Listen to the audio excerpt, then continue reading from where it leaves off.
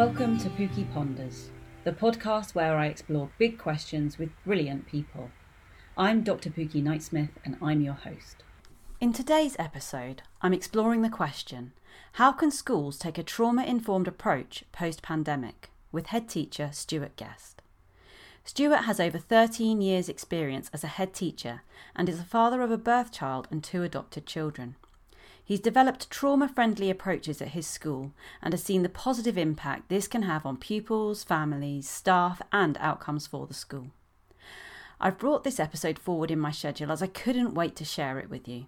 Listen to the end, where Stuart's closing thoughts left me lost for words and with a massive lump in my throat. Enjoy the show. I'm Stuart Guest. I'm head teacher of Colborne Primary School in Birmingham. And I've got 2 adopted children and a birth daughter as well. And we are a trauma-informed school, and we have been for quite a few years. And we try to do the best that we can for our children, particularly those with additional needs. And how much of what you do and your drive as a trauma-informed school is informed by your personal experience? Because as a fellow parent of both a biological and an adopted daughter, I mean, I'd assume it would inform it quite a bit. Yeah, absolutely. I think over the last sort of 12 years plus, my learning has rapidly grown. Yeah. But also I've got a really great team of staff, and particularly members of my leadership team, my assistant head for inclusion, who is trauma informed. Yeah. So I've got people around me that are like-minded, that have been able to challenge me challenge them, to have a collective and understood approach to being trauma informed, because it can't be one person, it's got to be everyone. Absolutely. So it's kind of driven by a personal passion and your personal life, but then very much with your professional hat on, you've got that team who are fully on board. And just kind of backstepping, because we never know who's going to listen in, and many people who are listening in trauma informed will be part of their kind of common vernacular, but for some people it won't be. So can you just explain what does it mean to be a trauma informed school, and why does it matter?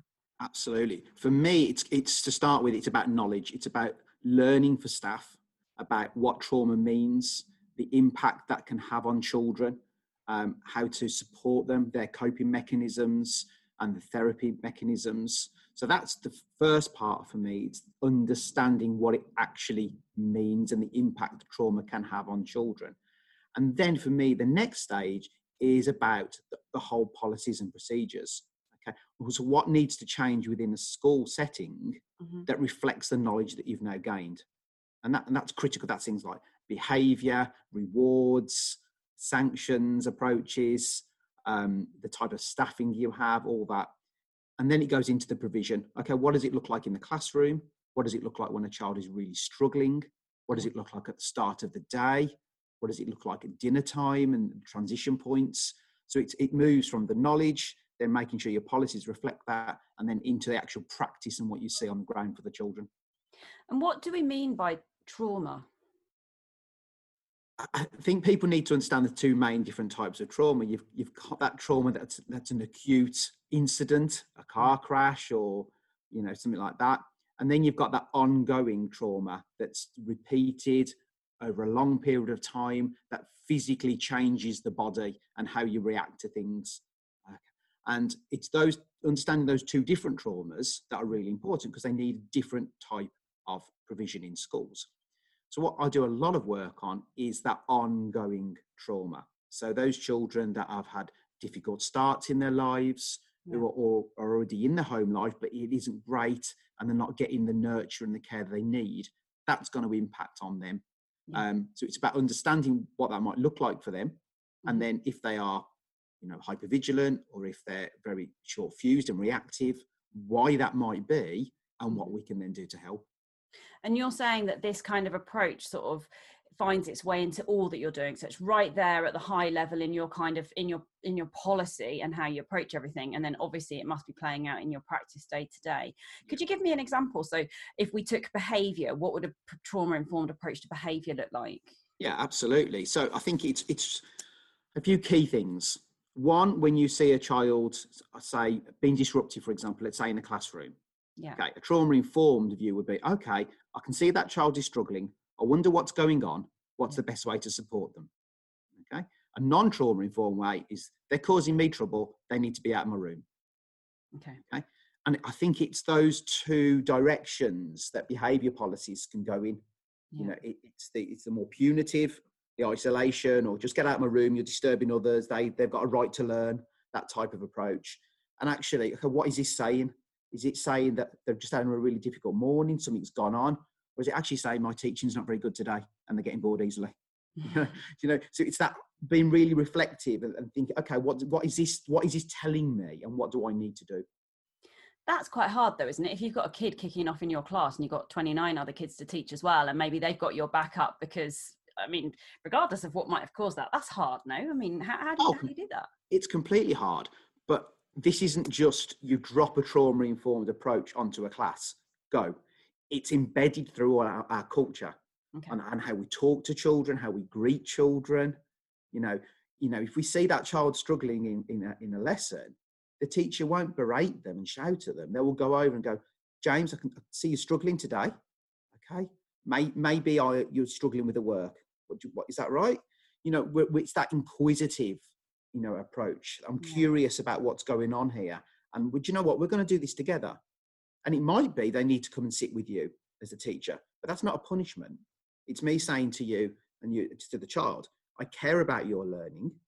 I want you to do well, and I'm going to help you here. We're in this together. Yeah. It's just compassion. It's care. Knowing that these kids, you might not know half of what's going on in their lives, but, we can still be there for them. So to kind of extrapolate from that then, if a trauma-informed approach where we're kind of curious about sort of challenging behaviour we might see is really about caring, does that mean that the more traditional approach that perhaps is what we might see more in the directives down from DFE and so on, is that not caring? I think each school has to make its own decisions about what they think is in the best interest of their children.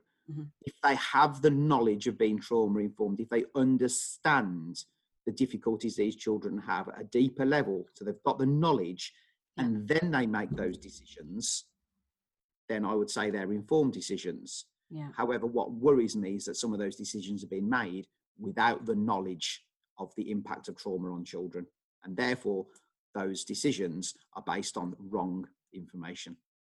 And could they be traumatizing in themselves, those things that we end up doing? Yeah, absolutely. I mean, if you think about some, the whole names on boards, and stars on the board and stuff like that, it's just shame-based approaches, and people do them in best interest. They're thinking, this is what I'll do, but this is what we've always done.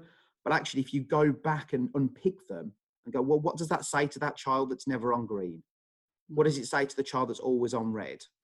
Okay. Does it actually work as an approach, or is it you trying to control the situation? And do you, when you kind of look back, because presumably this has been something of a journey for your school, and I'm sure that you're still learning, we all are all the time, but do you look back earlier in time and think, gosh, I wish we wouldn't have done things that way? Oh, absolutely. Completely. Going back to, I remember probably about 8-9 years ago now, we sent some of our year 6 children on a particular trip, only those that had got certain behaviour. Oh, wow. It's like, and you just head in your hands. But as I say, when I do my training to schools, you can only go from what you know. Yeah. And you can only go from where you are now. Yeah. You have to forgive, and I say this to parents as well, you have to forgive yourself for things that you've done in the past, okay? If you now know they weren't the right thing, because we're all on that journey, we're all learning. And as long as we're continuing to do the best that we can, then that's good enough. And I think that is a really important thing, isn't it? Because I think sometimes otherwise we can end up, somebody listening in might be earlier on in this journey, and they might look to you and your school as an example and just feel, well, we're a million miles from that, and how do we do this, and we're getting it wrong, and I'll be harming the children. And I guess every journey starts with a single step, right? Yeah, absolutely. I mean, one of the biggest steps that we had, probably going back many years now, is the taking away of those behaviour boards where the children had their names and moved up and down. It was I think people felt that, well, what else is there? If we don't have that, what do we have? And it is about the relationships. It's about a child who's struggling. You have that conversation with them, or you keep them at the end of the lesson. So, I noticed that was really tricky for you today, that lesson. Okay. Yeah. And that's what people need. It's about connection. Yeah. It's that whole analogy, isn't it? Connection before correction. If we haven't got a relationship with someone, there's no way you're going to be able to sort of change and support their behavior. If you don't have a relationship with them, they're just going to be looking at you and going, up yours, internally anyway, at least. Well, that was my polite many of the schools I've worked with. Yeah. And did your staff kind of quite willingly come on this journey? Presumably now you're at a point where you recruit staff who've got a similar mindset, but I mean, you must have started with a mixture. Yeah, absolutely. I think I've always led with some care and compassion with the children. I've always had to try to do strong relationships and just be nice, just be a nice person. And we had staff in the past that didn't get it. Yeah. And even with the support, the training, the coaching, the mentoring, just because of their own potential issues and their own headspace, weren't able to adapt enough. And at that point, in the best interest of the school, they need to move on. Yeah. Because ultimately it's the children that have to be the priority there. But you're right, I recruit now only those people that have got that in their general psyche. And I would tease that out very carefully in interviews. How? Through the questioning, through the challenging. When you ask a question about your approach to behaviour in the classroom, usually the stock answer is around the policy, the school policy. Mm-hmm. So, you dig deep. Well, what do you feel? What would you do in these circumstances? What's your natural style? And you tease it out. You can get that from an interview with some careful questioning. Do you think you pick it up quite quickly now, whether someone's going to be a kind of good cultural fit? Yeah, certainly. By halfway through the interview, you've got a sense whether this person is matched to your sort of way of thinking. And you're also a Timpson attachment aware school, right? What does that mean? Yeah, a few years ago, the Edward Timpson Trust, who does a lot of the trauma-informed schoolwork and attachment awareness, they just recognised our school for doing the work that we do, and just gave us an award ceremony for the attachment research community that takes place in the West Midlands and beyond. Oh, that's really cool. How did that feel? It's always lovely to get stuff like that. And one of the things that I don't do as a school is go out for awards and quality marks and all that, only where it's going to help leadership in terms of their development. But so it was nice. It was nice to sort of get a bit of recognition. And it means that the messages that I can give in my training has got a bit more backing, that, this has been recognised, that this is an approach that works by a big national campaign. And it's nice that they did recognize what you were doing. Did you feel that it was, sometimes when I talk to people who've been recognized for what they're doing, there's almost that kind of slight feeling of imposter syndrome, because I think sometimes you feel like the more that you know, the more you realize that you're still on a journey, isn't it? And completely I've what am I? I'm now into sort of 13 years of headship, and I still regularly get imposter syndrome. It's because you're constantly learning. And I think the best sort of people, teachers, leaders are those that keep reflecting on what they're doing. Is this right? What does it mean for the child? What does it mean for the members of staff and the parents and the community? And that's key, I think, to keep learning and keep reflecting. I think that's really important. And I think it is one of the things that enables us to do a good job. But it also, it's difficult if you're always challenging yourself like that. You don't ever just want to go, we're doing all right. Yeah, no, my headspace is very busy. I have a very busy head, and I think that's what keeps me going a lot of the time. Yeah, I can imagine that would be a key driver. I can definitely empathise with that. The imposter syndrome thing, I'm wondering about that in the context of the current situation, because it's something I've been having a lot of conversations with people about it at the moment, and how much people have got that, that back to school in September feeling, when everyone gets a bit of imposter syndrome about returning to the chalk face. But right now it feels like that magnified, because none of us know what we're doing, do we? Like, the future's so uncertain. We're all having to learn how to do new things. We're having to teach in different ways. And we don't know the answers, and that's really tough, right? And I wondered about how, what your reflections were on that, and what how you adapt that in terms of your sort of trauma-informed approach and stuff. There's a question in there somewhere, Stuart. Go for it. There is. The back to school for this September is going to be the most challenging that we've ever faced. And having a trauma-informed hat on means that we have to do significantly different things. Yeah. Because we know that we're going to have a range of children coming back. Those that I love being at home, you know, those that have loved being at home that want to come back to school and will continue to love being at school, you know, those that haven't had a great time, those that have learned nothing, those that have learned lots, you know, so a whole range. So what we're doing very carefully, we've completely changed our weekly timetable for September. Okay. So every day starts with either some circle time or a social time, because that's going to be critical to start with, giving children space and time. What age are your children? Just to 3 to 11. 3 to 11. Okay, right through. Okay. Nursery to year 6. Okay. We're ensuring that all lessons to start with are very short. Okay. How short? Because that we're sort of 30 minutes maximum. We're saying for across the school, but obviously for the early years, it's going to be 5-10 minutes. You know, for the introductions. But you know, even for the juniors, you know, 30 minutes maximum. Okay. And then there's a break, or there's some sensory activity, or another sort of up and down activity. Yeah. A little break. A lot more outdoor time. We're guaranteeing an outdoor activity daily. Wow. So not just a couple of PE lessons. So whether that's extended breaks, going for a bike ride, going for a walk, doing some outdoor adventure activities, teamwork, or PE. So that's a daily outdoor activities for the children as well. Right. Before and after dinner, before and after break, it's a transitional activity. Yeah. So, you know, after dinner, they'll come in and do, there'll be some music, or there'll be a headspace activity, or a mindfulness activity. And that's daily, because we have to watch those transitions very, very carefully, because that's where a lot of our children will then struggle. And how do you make that work? Because presumably, I mean, is this that your kids have had practice at doing these kinds of activities, or are you introducing them now, or what? Yeah.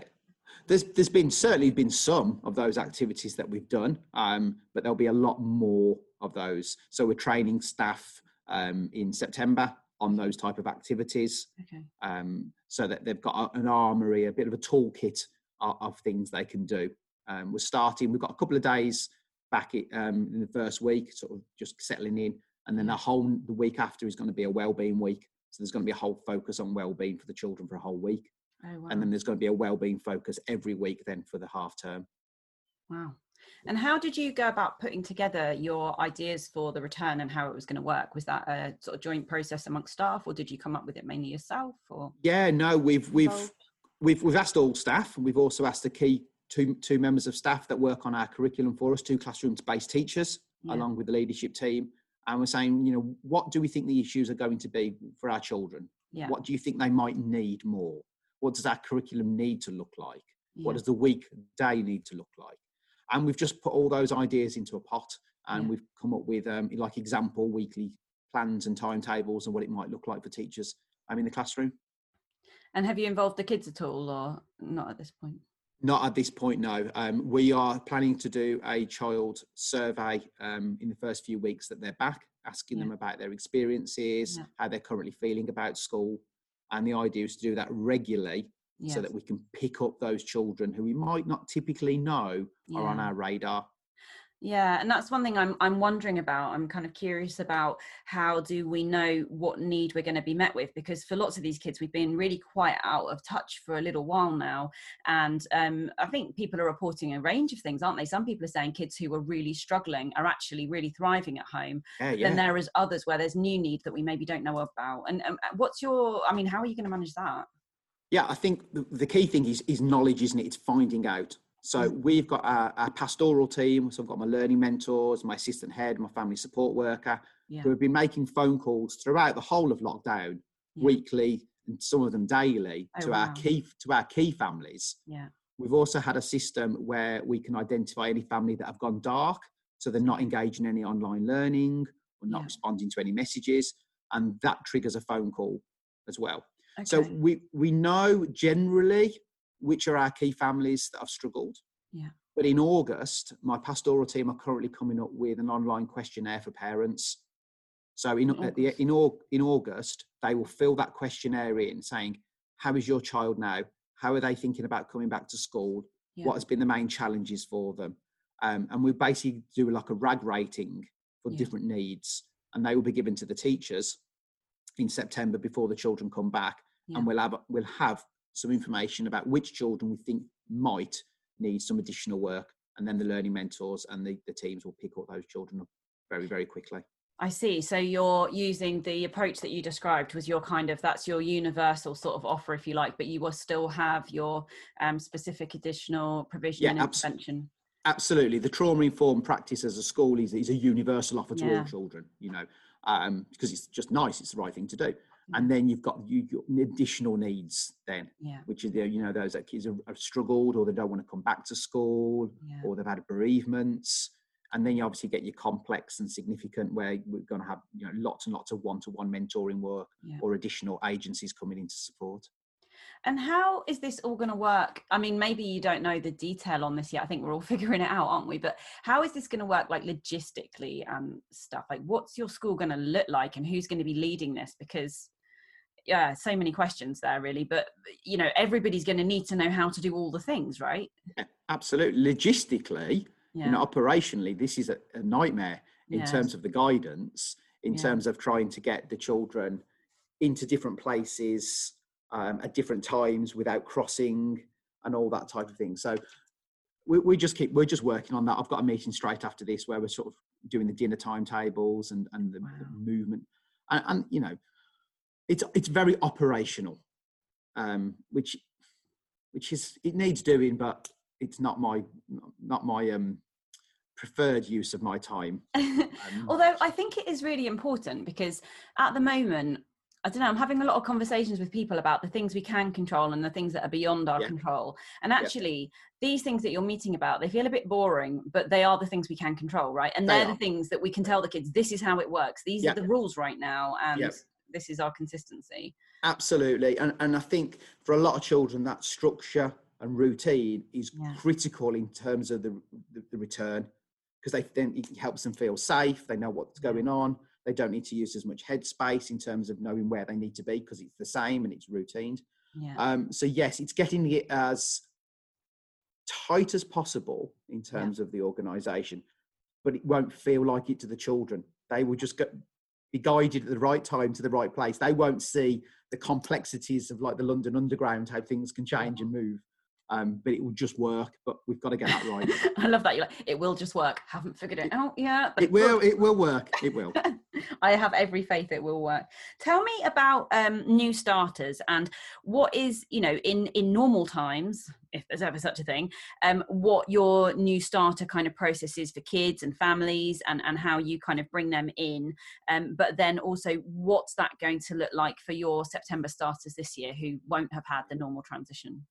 Absolutely. The transition is so difficult at this stage. You've got the new nursery starters, new reception starters. You've got the year 6 going to year 7, that transition as well. So I'll start with the year 6 to 7. So my inclusion leader, one of my assistant heads, she's been liaising really, really carefully during lockdown with the secondary schools. She's arranged Zoom meetings with the secondary schools with our children. So lots of work and conversations and questions. Children always have the questions that they just need answering. So it's giving them that opportunity. Right, what questions have you got? Right, we'll find the answers for you. So that's what we're doing with year 6. Nursery and reception has been a bit more of a challenge, because normally we would invite them in, we would do the welcome meetings, but we have Zoom, we have this. So we're doing the same meeting I would have normally done in the hall with the parents. We're doing it over Zoom. We're doing the presentation, we're doing the question and answers. So that's okay. The nursery and reception teachers are doing one-to-one Zoom sessions with the individual parents and children, so they get to see them. We've put together a video about what the setting looks like. We're reading them a story, so they get to see the teacher reading them a story. We're sending them a video. So lots of things like that. And then it's, when they start in September, it's about that staggered start. When they're ready to stay longer, they stay longer. They're not quite ready, we're not going to force it.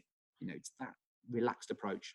And is your prediction that children will be more or less school ready than usual this year? I don't think there's one answer there, because I think it depends on the individual child. I think from the 90 odd kids that we've got back at the moment, that they're loving it. They're glad to be back, and even though it's different, the classroom's different and the learning's a bit different, they're glad to be in school. So I think because of the type of school we are, I think the overwhelming majority are going to rush into school in September. They're going to want to connect back with us and tell us everything that's been going on, whether that's good, bad, indifferent. You know, they will want to tell us, just because that's the type of school that we have. We've just got to be ready. We've just got to be ready for those ones that are school refusing, for those that are going to struggle being in a classroom for that period of time. But we know that that's going to be the issues. So I think if you're prepared for it and you've thought about as many different scenarios you can, and then go, right, if this happens, what are we going to do? Okay. Because then teachers aren't going to have, what do I do if this is facing me in the classroom? They're going to know what to do. So you're doing a huge amount of kind of planning and preparation for September. I'm wondering, so you're a trauma-informed school, and this seems amazing for the children, and they're delighted to be there. And it must be, I'm sure, in so many ways, a really lovely place to work, but it does sound like a lot of work. I mean, what does this mean for your staff, and what's their well-being like? And does the trauma-informed approach extend to kind of them and their well-being too? Absolutely. I think staff well-being is critical, because if staff aren't regulated, if staff aren't in a good place, that's just going to translate to 30 children in the class, and that's not going to end well. So we'll have a very, very clear open door communication with me if they can want to talk to me directly, but we have a structure where they've always got somebody they can talk to. And that includes a mental health first aider for staff. We've got a wellbeing member of staff as well, who keeps us all jolly and is always there sending little messages out to making sure staff know they can go to somebody. We've got the Headspace app, for example, for all members of staff. So they've got some sort of mindfulness and meditation for themselves. And we're organising group, not group therapy, group supervision. Oh, you are? Okay. Tell me more about that. Why are you doing that? Because, first of all, for anyone who doesn't know. Yeah, so supervision is a way we get an external person. It can be internal person, but we're going for an external person who is there to listen, to talk to staff, for them to be able to confidently talk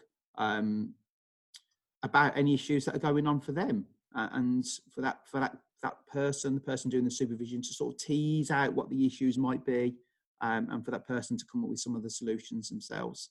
So we do supervision for our safeguarding leads, but this will be extended now to group supervision for year groups or phases. And then if anybody wants individual supervision, then that will be also available to them. And you're investing in someone external coming in and doing that. So you've made an active decision. This is something you're going to prioritise in your budget. Yeah. Why did you do that? Because if you can't look after your staff, it will impact on your children. And ultimately, if it's not happy in the classroom, that's going to cause more behaviour issues, lack of learning, lack of results. You know, it just starts off a whole tumbleweed of issues if you don't have staff in the right place. Yeah, so it's an investment. The sausage sandwich always goes down well as well. Yeah, I have to say, of all the training I deliver, anything which has either like scones or bacon butties or something along those lines, usually those sessions go better, and it's nothing to do with my training. It's the sausage sandwiches, definitely. Sausage sandwiches are great. I'll come train in your school if there's sausage sandwiches. So your staff are supported through the supervision, and in terms of moving up from supervision for just a few members of staff to then looking to roll that out more widely, is that because you saw success from the individual supervision, or is this just a kind of natural direction you were going? I think there is a requirement really for supervision for safeguarding leads. Yeah. And I think that recognises that they're dealing with very difficult situations. Yeah. Now, we translate this to September, all members of staff are going to be dealing with difficult situations, and therefore they need to have an outlet. You know, and you've got to remember, some members of staff will have a partner who's really good at listening.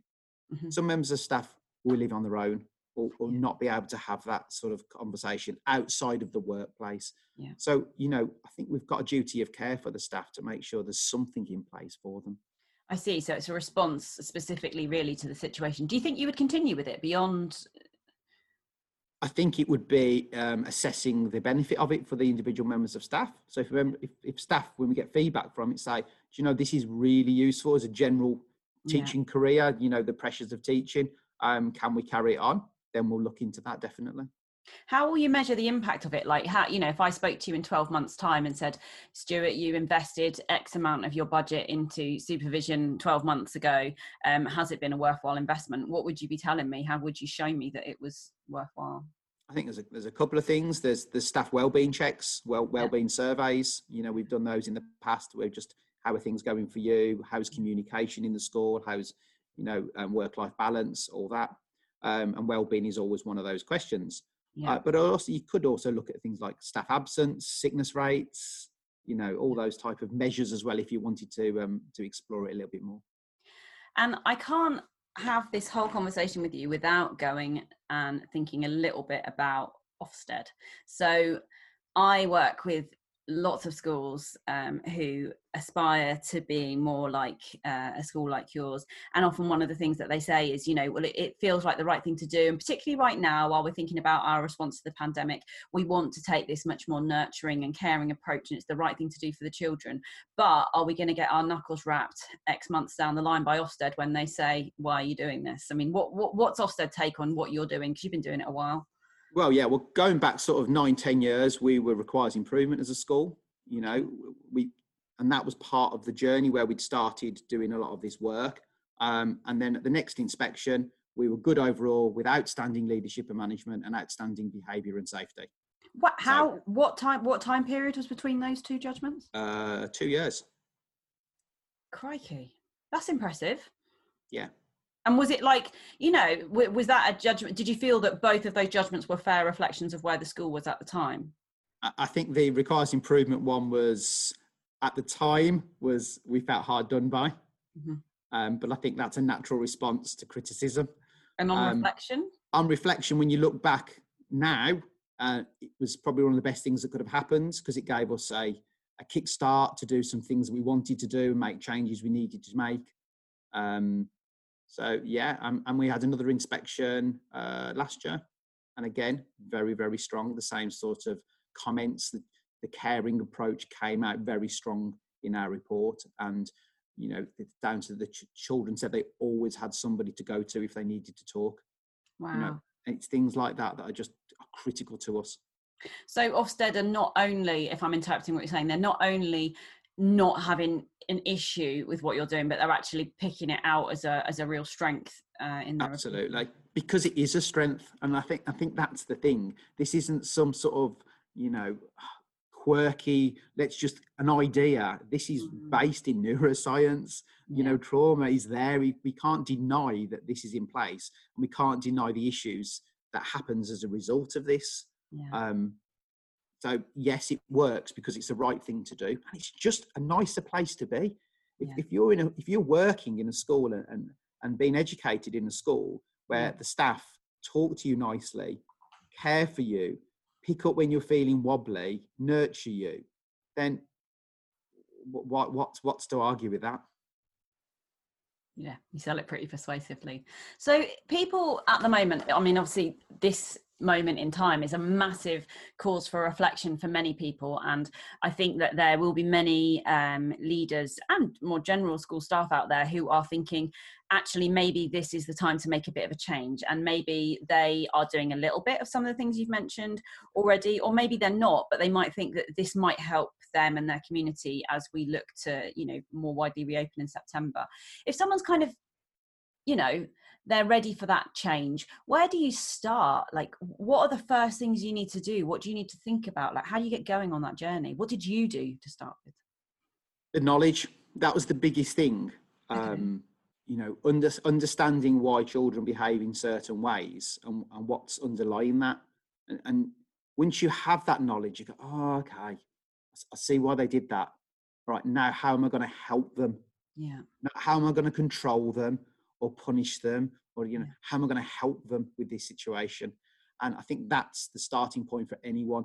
Learn about trauma, learn about disassociation, learn about attachment, learn about sensory processing, dysregulation, all of the key things to do with developmental trauma and the impact. Once you know that, you then think, okay, what do I now need to do? How does my practice need to change? How do I need to change when I'm talking to that child? Because it isn't about I need to win as the adult because I'm in control. This is a long game. This isn't about quick fixes for children. Yeah. This is about making sure that when they're an adult, you've done everything you can to make sure they can function really well and have the toolkits available to them to cope with life.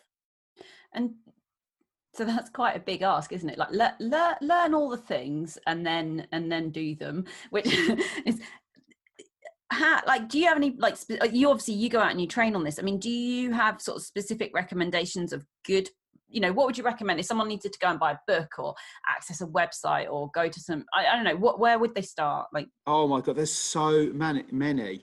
You've got Dan Hughes, Daniel Siegel, you've got Sally Donovan, you've got loads of authors like this that have got really good trauma informed. But Adoption UK books are really good.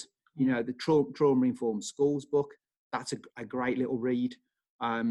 Just choose a book around trauma informed schools that's been published in the last few years or has got highly recommended.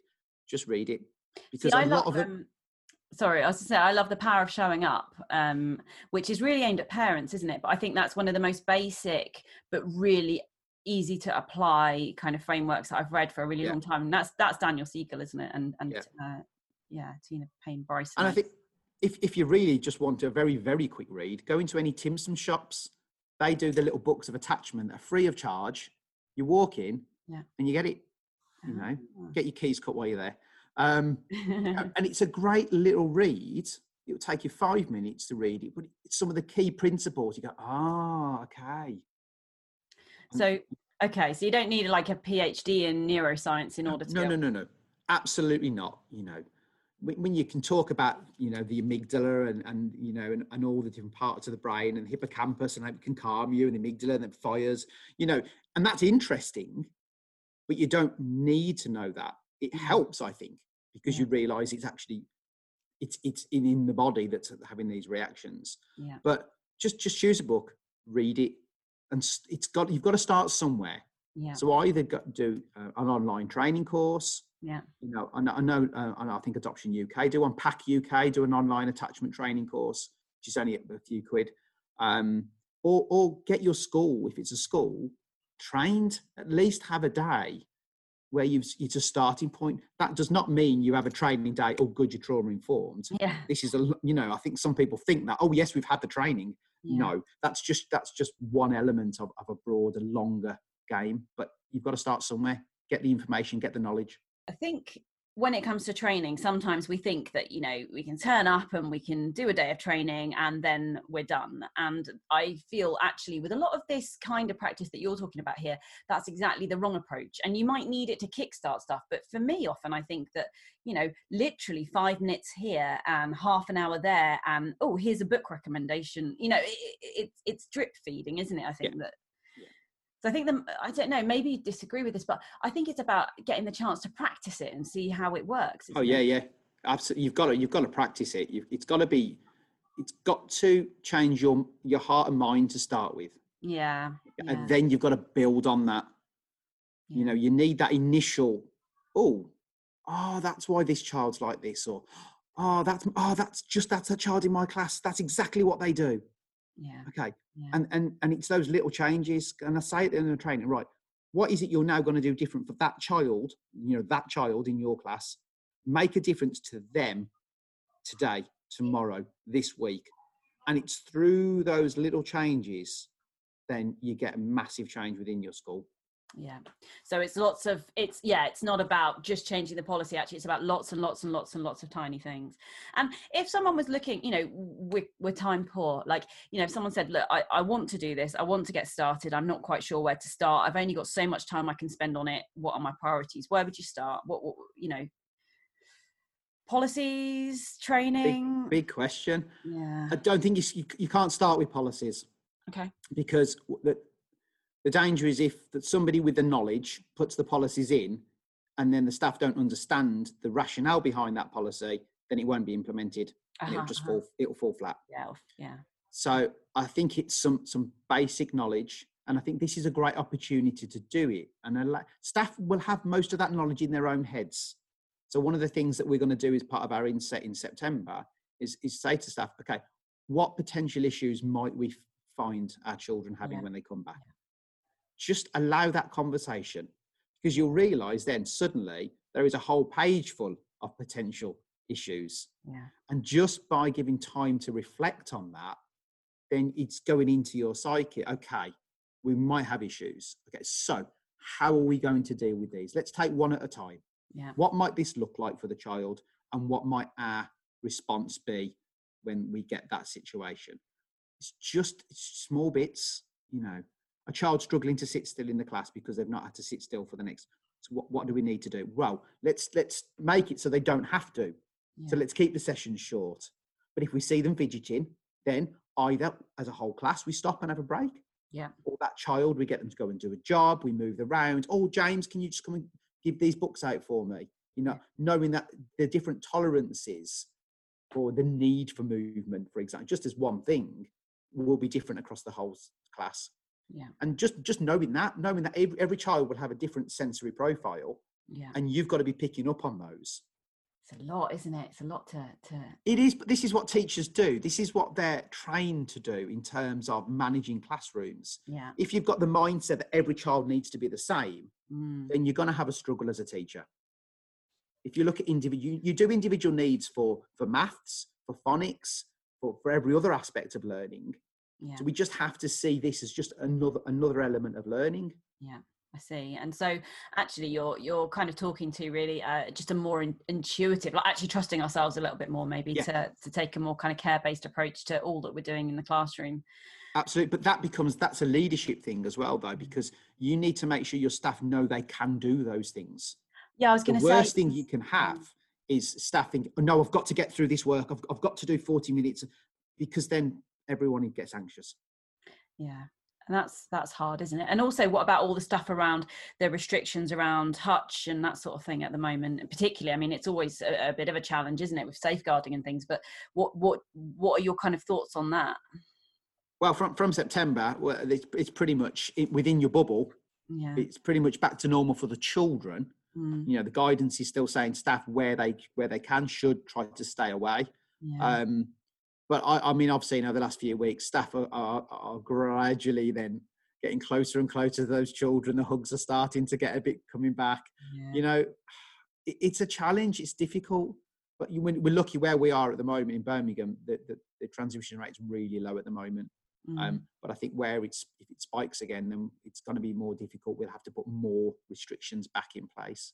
So I guess it's like everything, isn't it? We're just trying to take calculated risks, and actually the children's well-being and making sure that they're going to grow into strong little people is maybe the more important thing. But I think we've just got to make sure that the back to school is as fun as it can be, so it's not high pressure, it's not high stakes. That's got to come from the top, hasn't it?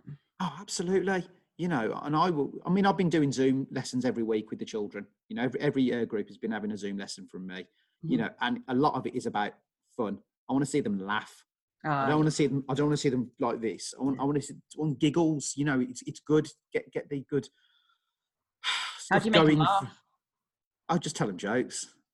Do you talk to them about penguins? What is your thing with penguins? Oh, I just absolutely adore penguins. So I just think they're the most. Your face light up. I say the word penguins, and you've gone. I love penguins. I love penguins. I travel around the country seeing as many penguins as I can.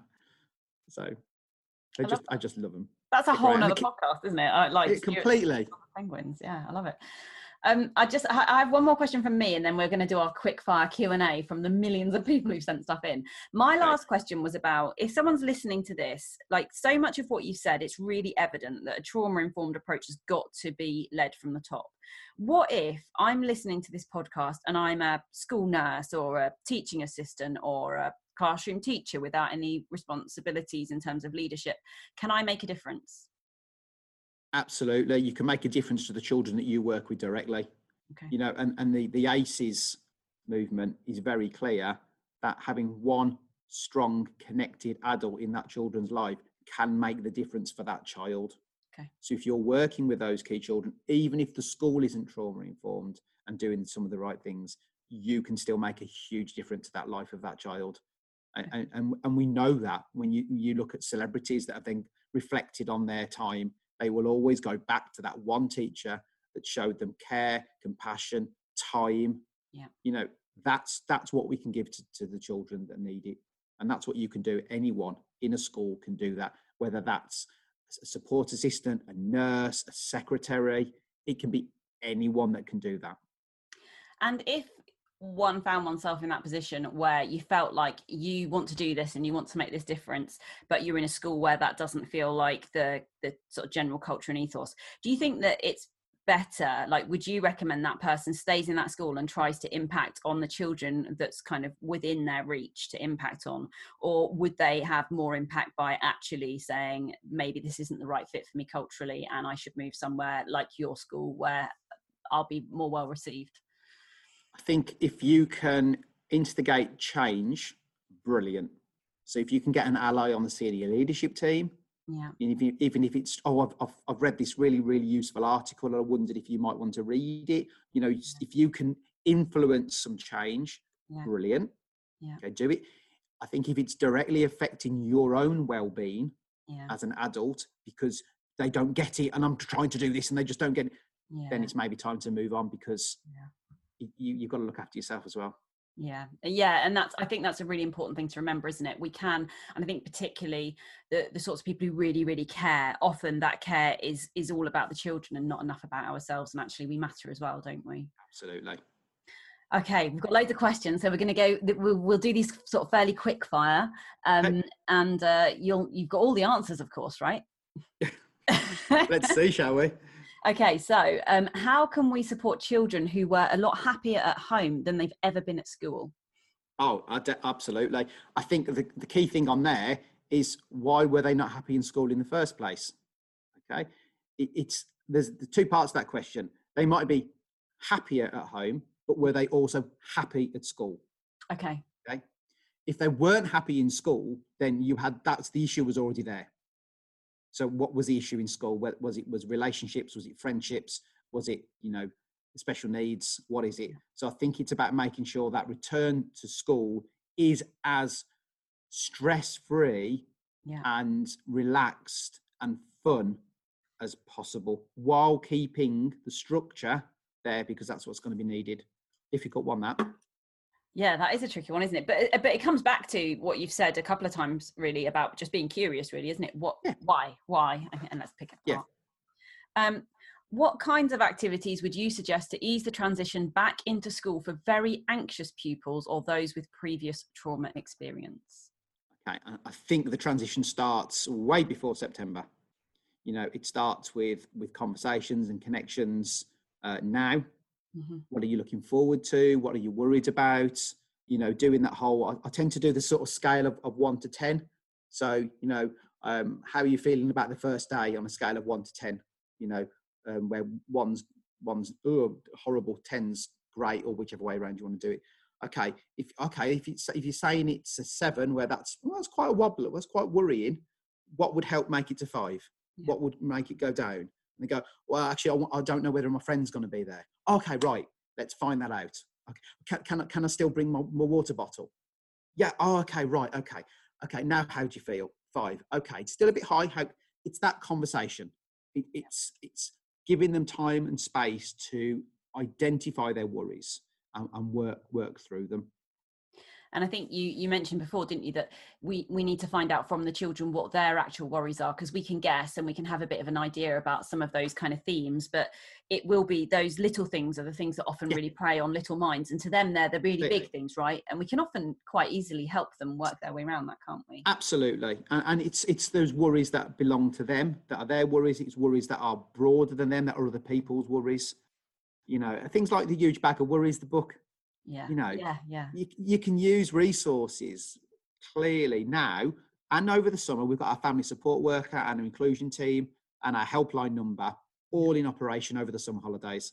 Wow. So people can still get in touch with us. That's amazing. Are you guys getting a break? Yeah, we're staggering it, and we're making sure people are still getting a break, but there's a few key people that will still be working over the summer. Will you get a break?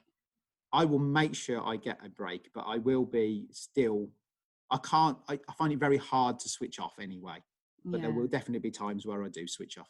It's hard though, that, isn't it? See, I find myself talking a lot to my team about the need for them to look after their own well-being and have downtime. And that's often an email I sent at 4:30 in the morning. And we need to lead it a little bit as well, live it as well as just, it's hard. I think it depends on what, my brain is a very busy brain, and so sometimes doing stuff is actually better than not doing stuff. Yeah, absolutely. And these are like really unusual times, I think, as well. It's just that they're unusual times that are going on quite a long time as well. And it's balancing that, isn't it? It's tough. How to support a child who's become looked after. So for anyone international that's gone into foster care probably during lockdown, who has not accessed school at all due to the distance getting them to school. I think this is going to be a key thing in terms of safeguarding. And there will be, unfortunately, some children that have gone into care at this point.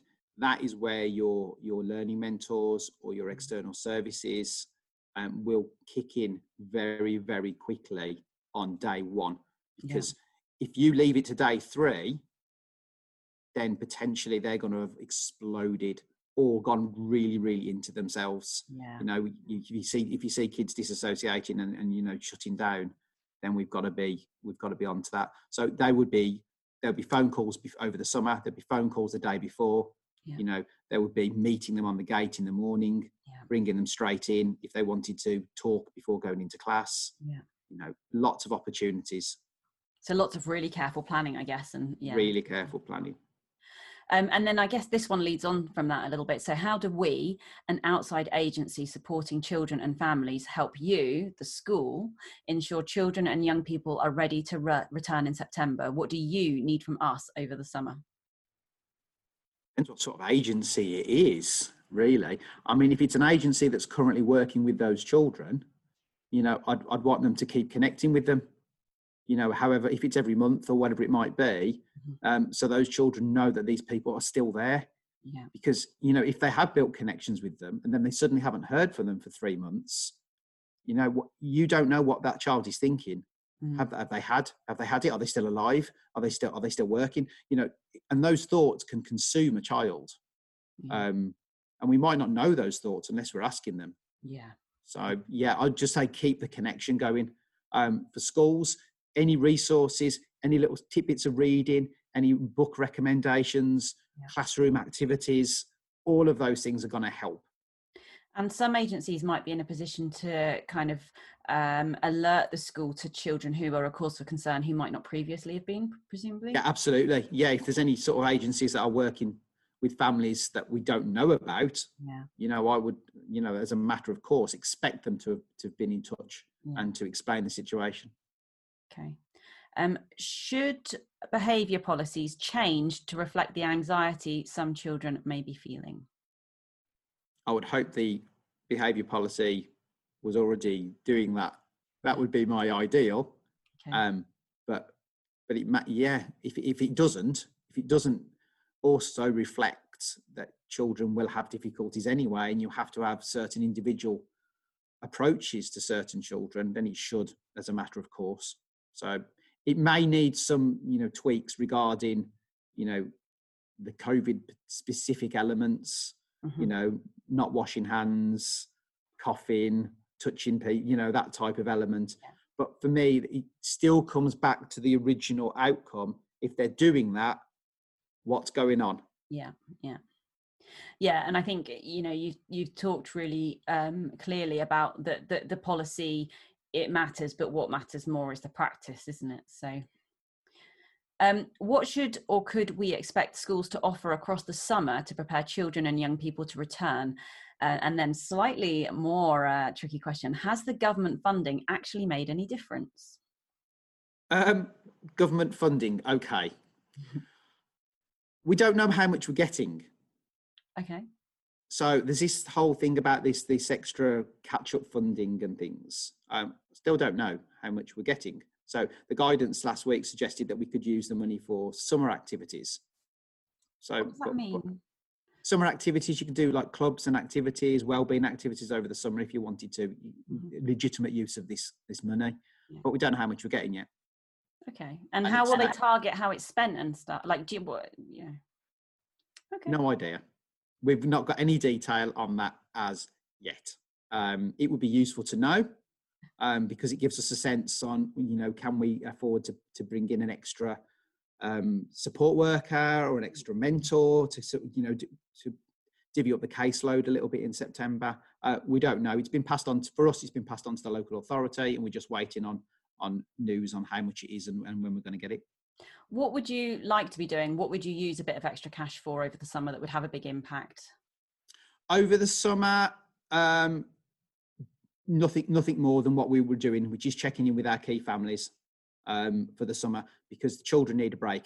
Yeah. Okay, and the reason we're doing a parents' evening the week after next, outside, social distance and all that, but we're giving all the children and parents a chance to one-to-one with their current teachers to end the year. Oh, great. And that is crucial because it's just all blurred. Half-term blurred, Easter blurred. And if we were in danger of the summer holidays becoming a blur as well, and some people carrying on with home learning and all that, we need that distinctive mark for the children. This is the end of the year. This is our goodbyes for this year. And in September, you'll start with your new teacher. And for us, that was the goodbyes is critical.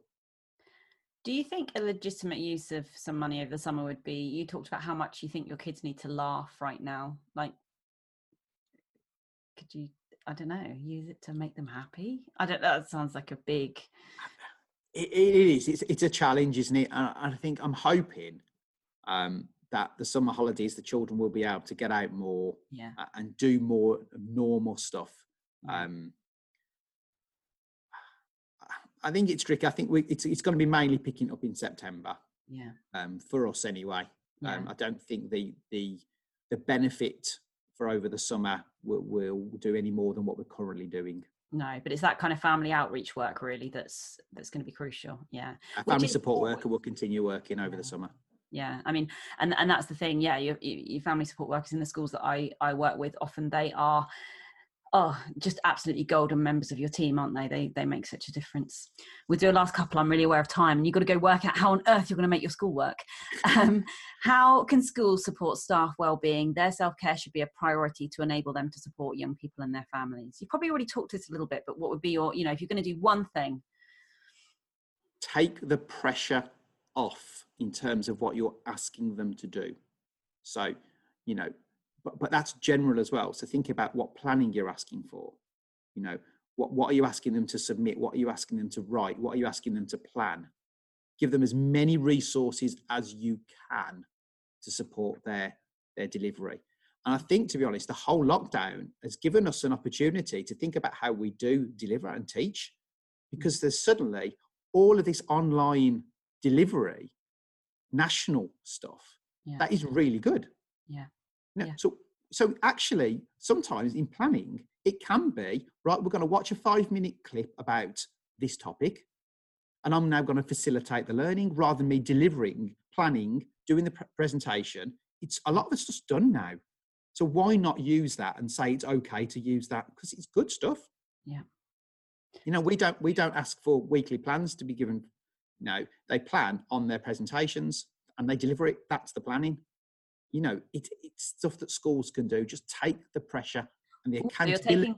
You're taking that radical step of actually trusting your practitioners to be able to do their jobs. Goodness me, the amount of amazing creative stuff that I've seen in the home learning from my staff over the past sort of 3 months is fantastic. And it's just embedded the fact that you've got to trust your practitioners. They're amazing. Just let them loose, let them do stuff. And that's been a really nice outcome, isn't it? I know that there's been good and bad, and there's been real challenge about the current situation, but there are some people who've just really flown. I've got a lady coming up in a couple of weeks' time who has just done the most amazingly sort of creative ways of approaching work with her kids, and they've been creating all their stuff from home, and it's just one of those where she's obviously just someone who's really creative, and the kids have just really got on board with it, and the families have enjoyed it too. And I think, it's just lovely. And I think she's probably someone that in normal times would have just been kind of quietly getting on with that. But because of how things are right now, like actually it's, gained a bit of momentum and lots of people are using it. I'm going to finish with this question. I'm seeing a lot of edu Twitter criticism, fancy that, of the focus on trauma and schools arguing that we should just return to business as usual. What would you say to them? I think for many children, getting back to business as usual would be the best thing for them. Mm-hmm. But there's going to be a significant number of children that is not going to work for. It's like any approach. There's not one approach that will suit all children. So if you're a school that are pretty much going back to normal in September, fine. But what are you doing for those that are not going to cope with that? If they have got other rooms or other curriculum that those children can do that can't manage, then go for it. We're going from the other end. We're making it, more free and focused in terms of small bursts for all children, and then we'll gradually increase it from that way. And we're not saying we're going to do that after a half term, after a week, after 2 weeks. We're just seeing how it is week by week and saying, okay, and reviewing, where are we now? Can this class cope with this? Can this year group cope with this? What do they need next? But each school will do it in their own way. For some children, going back to that normality and as much structure as possible and routine might be the best thing for them. Yeah. So it's actually being led by the need that's there. Yeah. What thought would you like to leave people with who've listened to this? Listen to the children. Don't think that the adults have the answers, because our minds are very different. We don't know the individual experiences of all these children. So take time, create time to listen, be curious, and make sure you have a big smile on your face in September and that they think that you have missed them dearly and you're so glad they are back, because they're going to crave the connection. Even if they push that away very quickly, they're still going to need it. Oh, I've gone all a bit emotional at that. Wow. I think we end there. I'm going to press stop. Thank you so much. It's been an absolute joy having you on today. Thank you very much. I hope you'll come back. Oh, no problem at all. Take care.